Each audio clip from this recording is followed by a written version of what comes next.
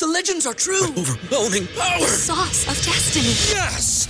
The most legendary sauce has arrived as McDonald's transforms into the anime world of WickDonald's. The greatest flavors unite in all new savory chili McDonald's sauce to make your 10-piece Wick Nuggets, fries, and Sprite ultra-powerful. Unlock manga comics with every meal and sit down for a new anime short every week only at WickDonald's. Ba-da-ba-ba-ba, go! At participating McDonald's for a limited time while supplies last. At Parker, our purpose is simple. We want to make the world a better place by working more efficiently, by using more sustainable practices, by developing better technologies. We keep moving forward. With each new idea, innovation, and partnership, we're one step closer to fulfilling our purpose every single day. To find out more, visit parker.com/purpose. Parker, engineering your success.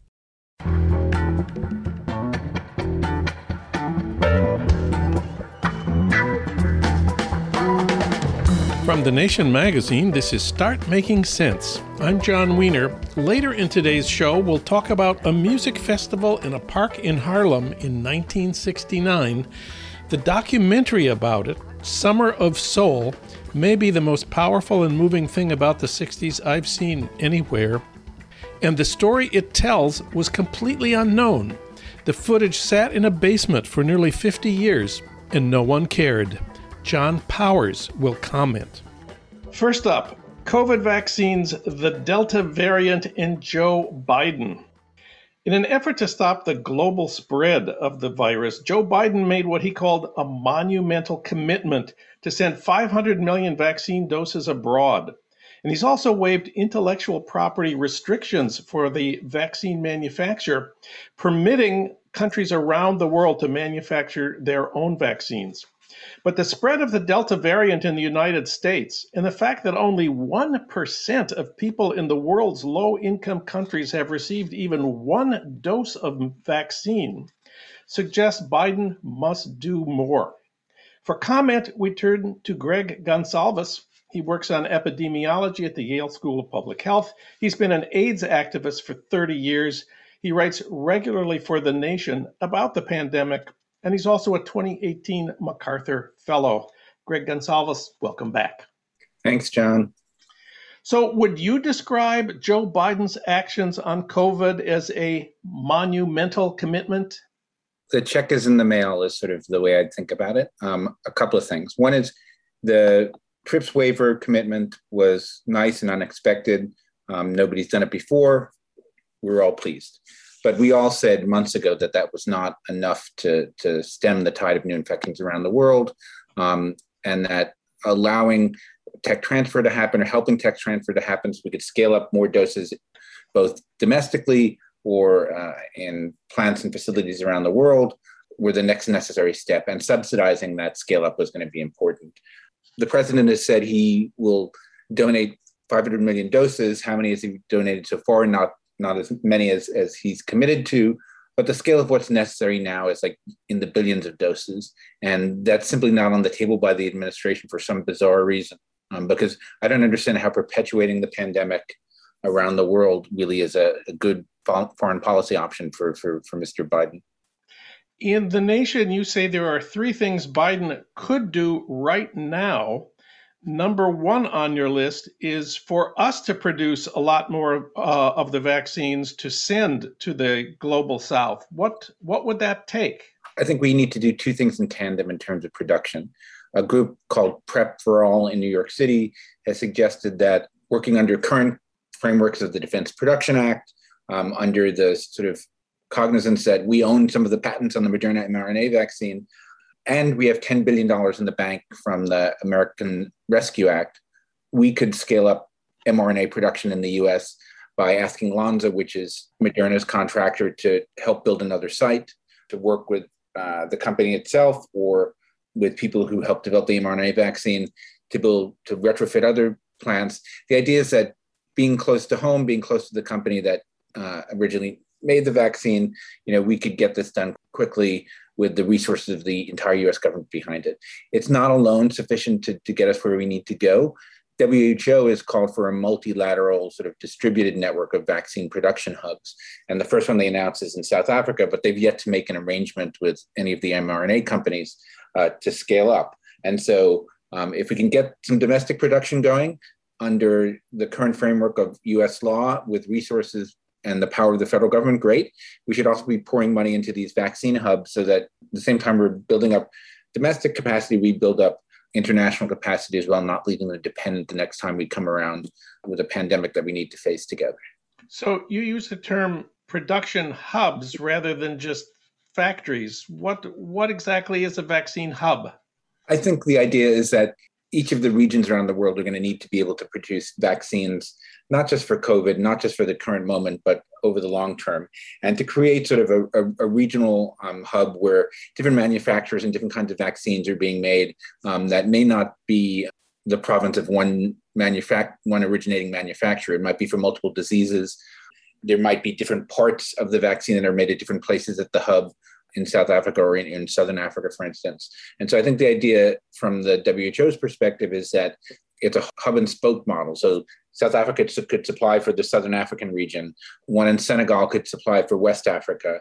Another one in Kenya for East Africa. Then we could go to Latin America, et cetera, et cetera. So the idea is that these hubs supply the spokes, the countries that are surrounding them in a given world region. More production in the United States, development of these hubs in the global south. And the third thing Biden should be doing, you say, is dealing with the millions of doses here in the United States already manufactured that are unused and approaching their expiration dates. What should we know? What should we do about that?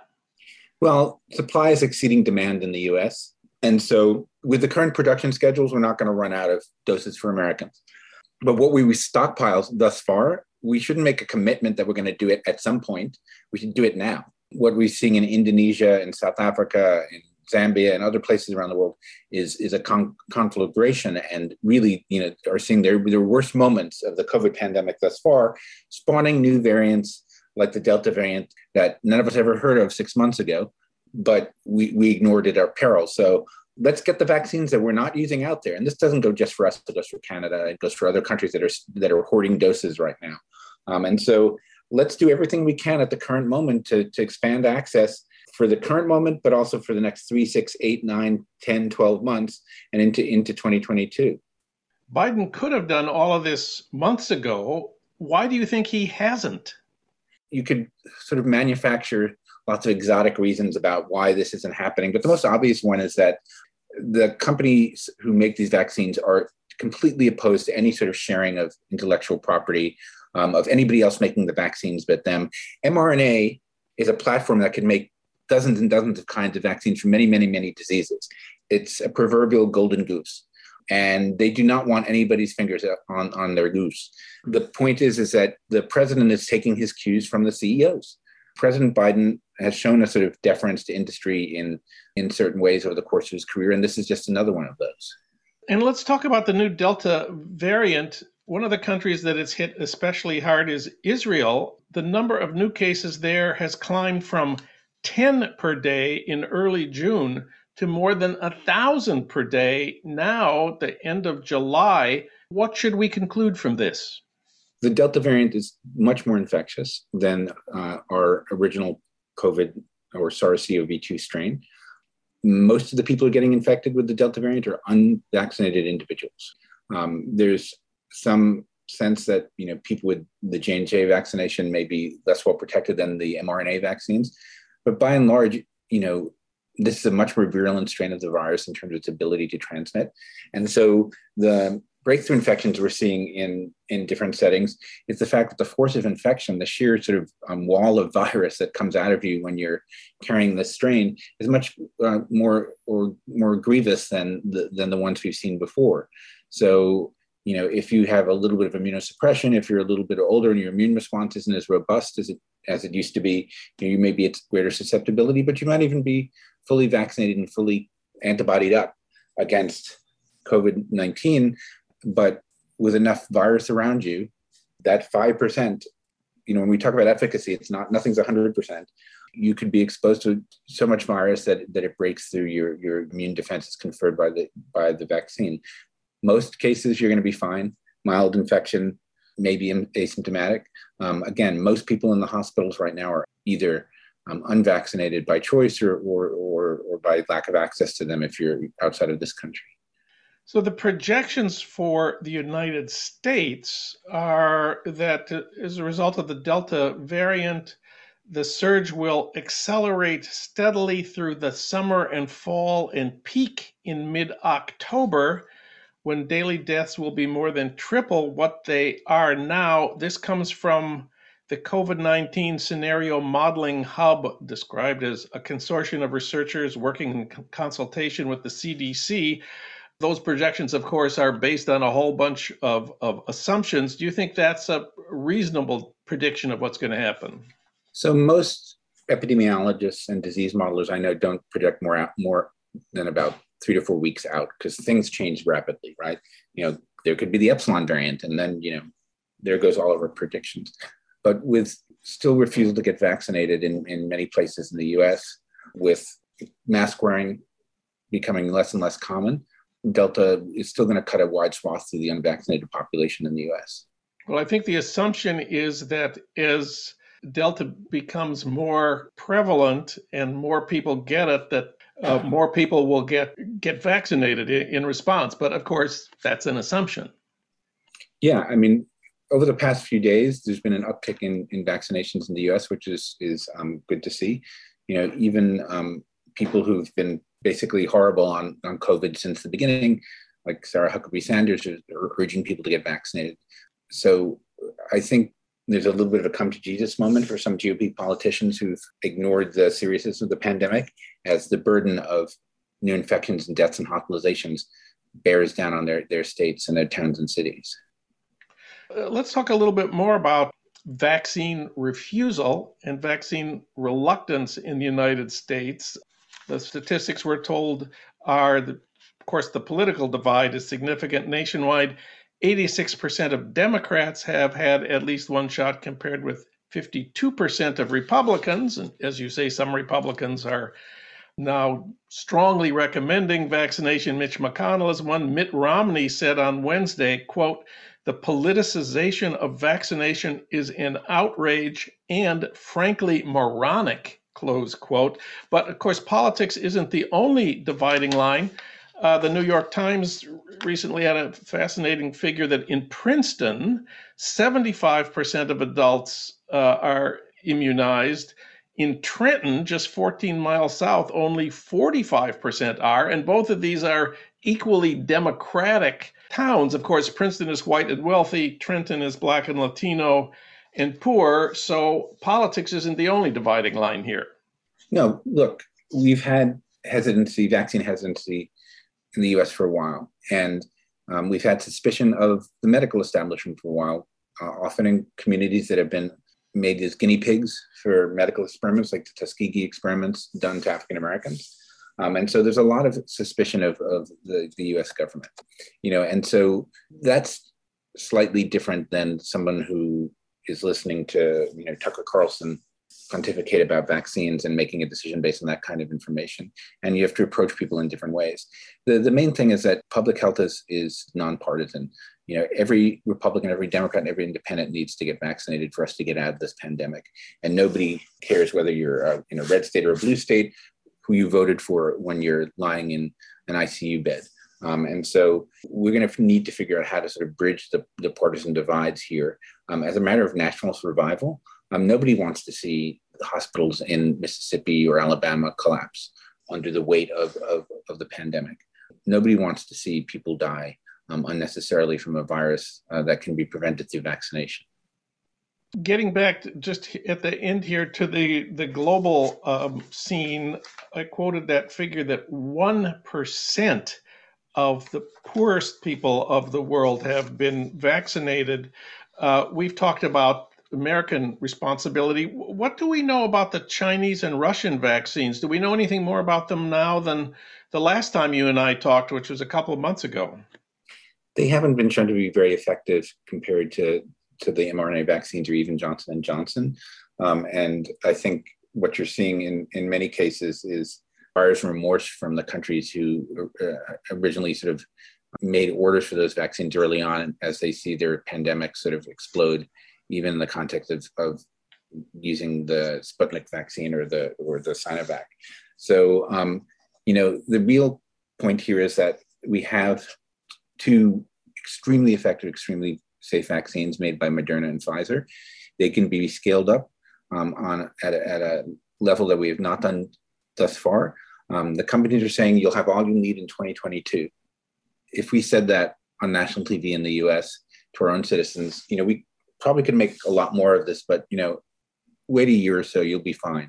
I think we'd have riots in the streets, red states or blue states, because people want to be first in line. And we're telling everybody else to go to the back of the bus. Greg Gonsalves, he wrote about 3 things Biden can do right now to stop COVID and save lives. You can read them at thenation.com. Thank you, Greg. Great to have you back on the show. Thanks, John.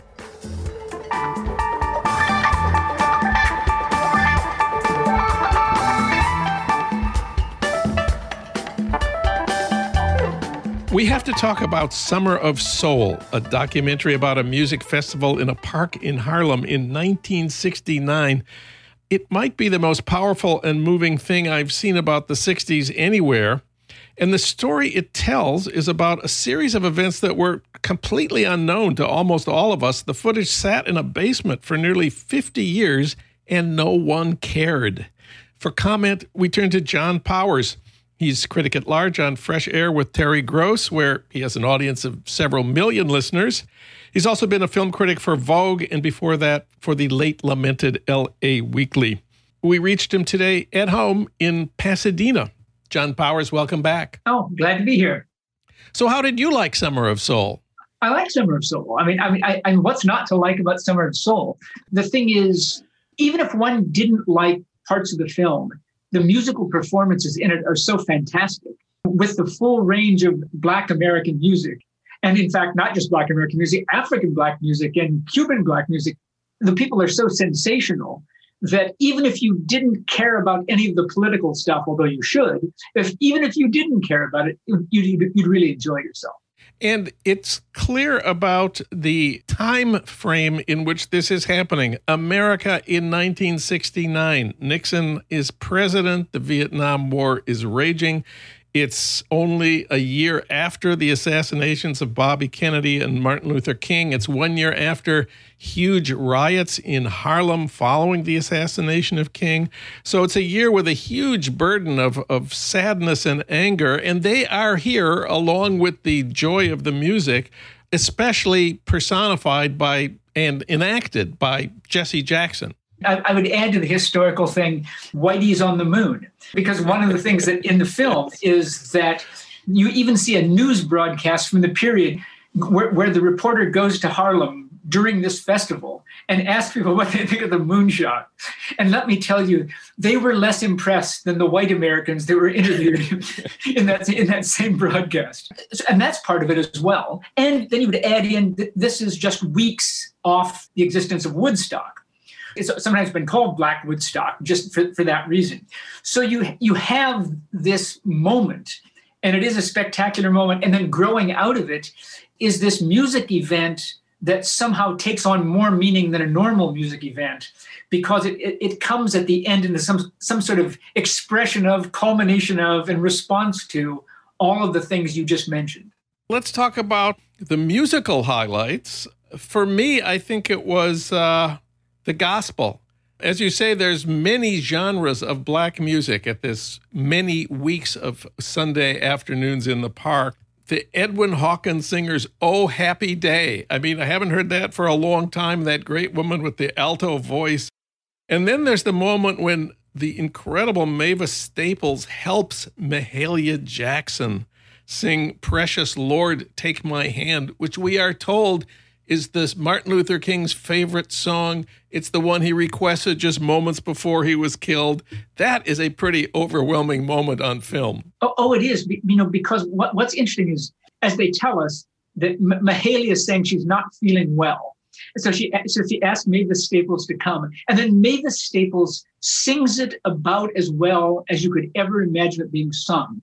And then gives it over to Mahalia Jackson. And it is as if Mount Everest or something so huge and elemental had spent their entire life training themselves to be a genius singer. because and clearly there's a boost when she sings. Mavis Staples is great, and yet you can see why Mavis Staples says she idolizes Mahalia Jackson, because Mahalia Jackson does seem to, maybe she's like a volcano, like all of the history and pain of this seems to be there in her body as she sings. She is so powerful and grounded and talented. I want to make sure I'm not saying that some of this is just like natural gifts. She's trained herself for decades to do this, to channel this incredible power of the terrible history of her people. And she does it. And it is a knockout. But I know the people who followed that on that day would have been cursing the festival organizers until the end of time for having to follow that performance. Yes.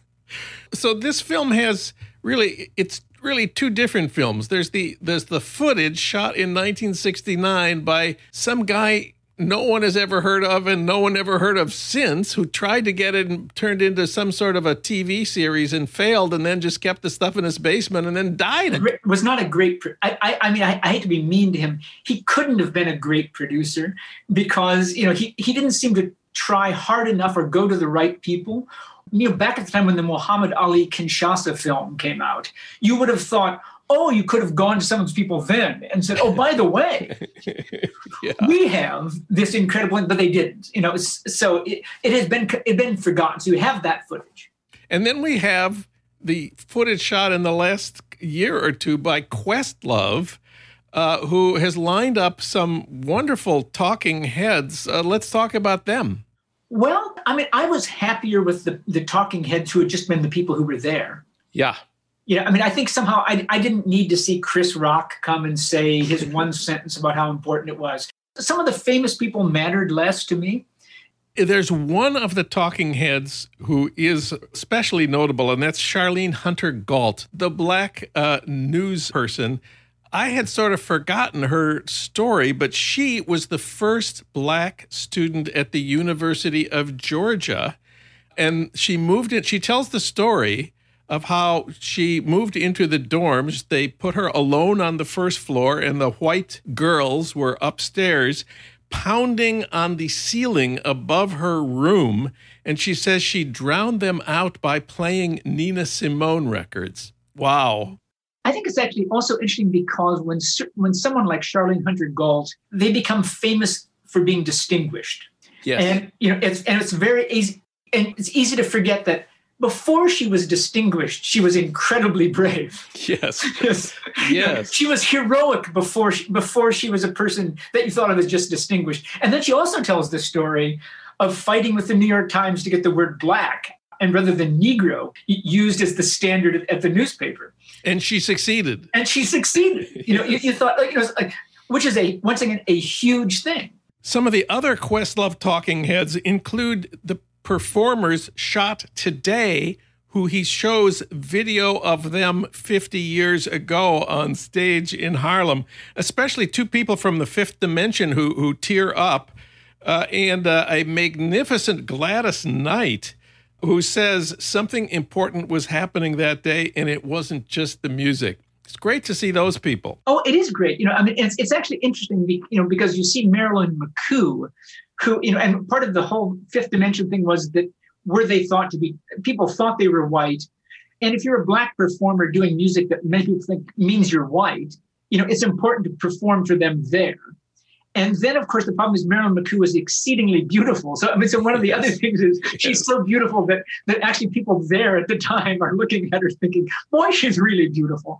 Yeah. And in fact, 50 years on, she looks fantastic. Some of the various political people from that era, the Black Panther and so forth, it was actually interesting to hear them talk. Mm-hmm. And that's good. And it's partly because the film has a shape and an argument to make. And the shape is how it is this moment of this expression. And Mahalia Jackson fits in the logic of it. Correct me if I'm wrong, because I may be wrong with this. As I was watching, I was thinking, Mahalia Jackson is transcendence through faith and all of the pain in the world. And so at some level, she's the past. Yes. In 1969, she's the past. Yes, she's been doing this for 30 years. She's been doing it for 30 years, and somehow African-American politics have moved on somehow beyond that. At that moment, everyone worships her. She's so great, but they want something new. Probably Nina Simone is the present, which is you get the pain with her, but also with a song like Young, Gifted, and Black, you get you get a projection of the future. And then the film ends with Sly and the Family Stone because they are almost the embodiment of the future because they're different races, women playing trumpets, which one of the people says, well, I'd never seen a woman play a trumpet before. Yes. And they're wearing wild clothes and they are communal. They are the age of Aquarius that the Fifth Dimension was singing about. But I think there's an argument so that you actually start with Mahalia Jackson, and then you go to Nina Simone, and then Sly and the Family Stone to end it. And of course, Questlove in making this film hasn't shown it in order. I mean, it's very important to realize, when you're watching it, that he, as any sensible person would, wants to make an argument about where things are going, and to end on the high of them singing "I Want to Take You Higher." Yes. Which incidentally was one of the high points of the film Woodstock, if you recall. I mean, is that this was the point where probably Sly and the Family Stone were much greater than probably a lot of us realized at the time. Certainly a lot of white people realized at the time. Mm-hmm. They were just spectacular. And this is, I believe, Questlove's first film. Who exactly is he? Oh, he was a guy with the roots. I mean, he's a drummer. He was a musician. I mean, he clearly was a guy who is an expansive musician.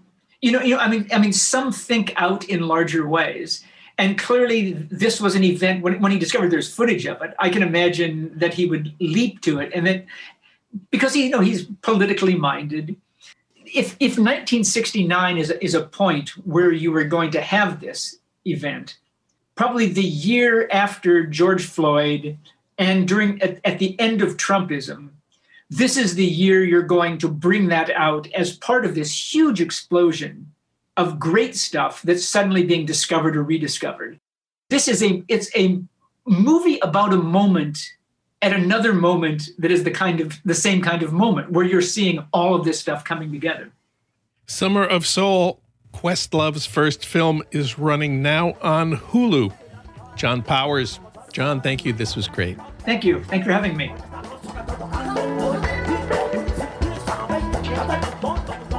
Start Making Sense, a podcast from The Nation magazine, is co-produced by the LA Review of Books and recorded in Los Angeles at our Blythe Avenue studios. Our audio engineer is William Broughton. Alan Minsky is our senior producer. Frank Reynolds is our executive producer. Annie Shields is The Nation's engagement editor. D.D. Guttenplan is editor of The Nation. Katrina vanden Heuvel is publisher and editorial director of The Nation. Our theme music is from Barcelona Afrobeat, licensed by Creative Commons. You can find out more about Start Making Sense at thenation.com. You can subscribe to Start Making Sense wherever you get your podcasts, at Apple Podcasts, Spotify, Stitcher, or Pocket Casts. I'm John Wiener. Tune in to Start Making Sense next week for more political talk without the boring parts.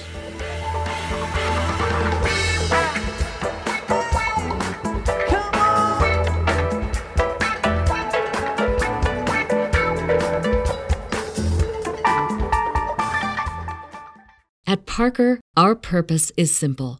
We want to make the world a better place by working more efficiently, by using more sustainable practices, by developing better technologies. We keep moving forward.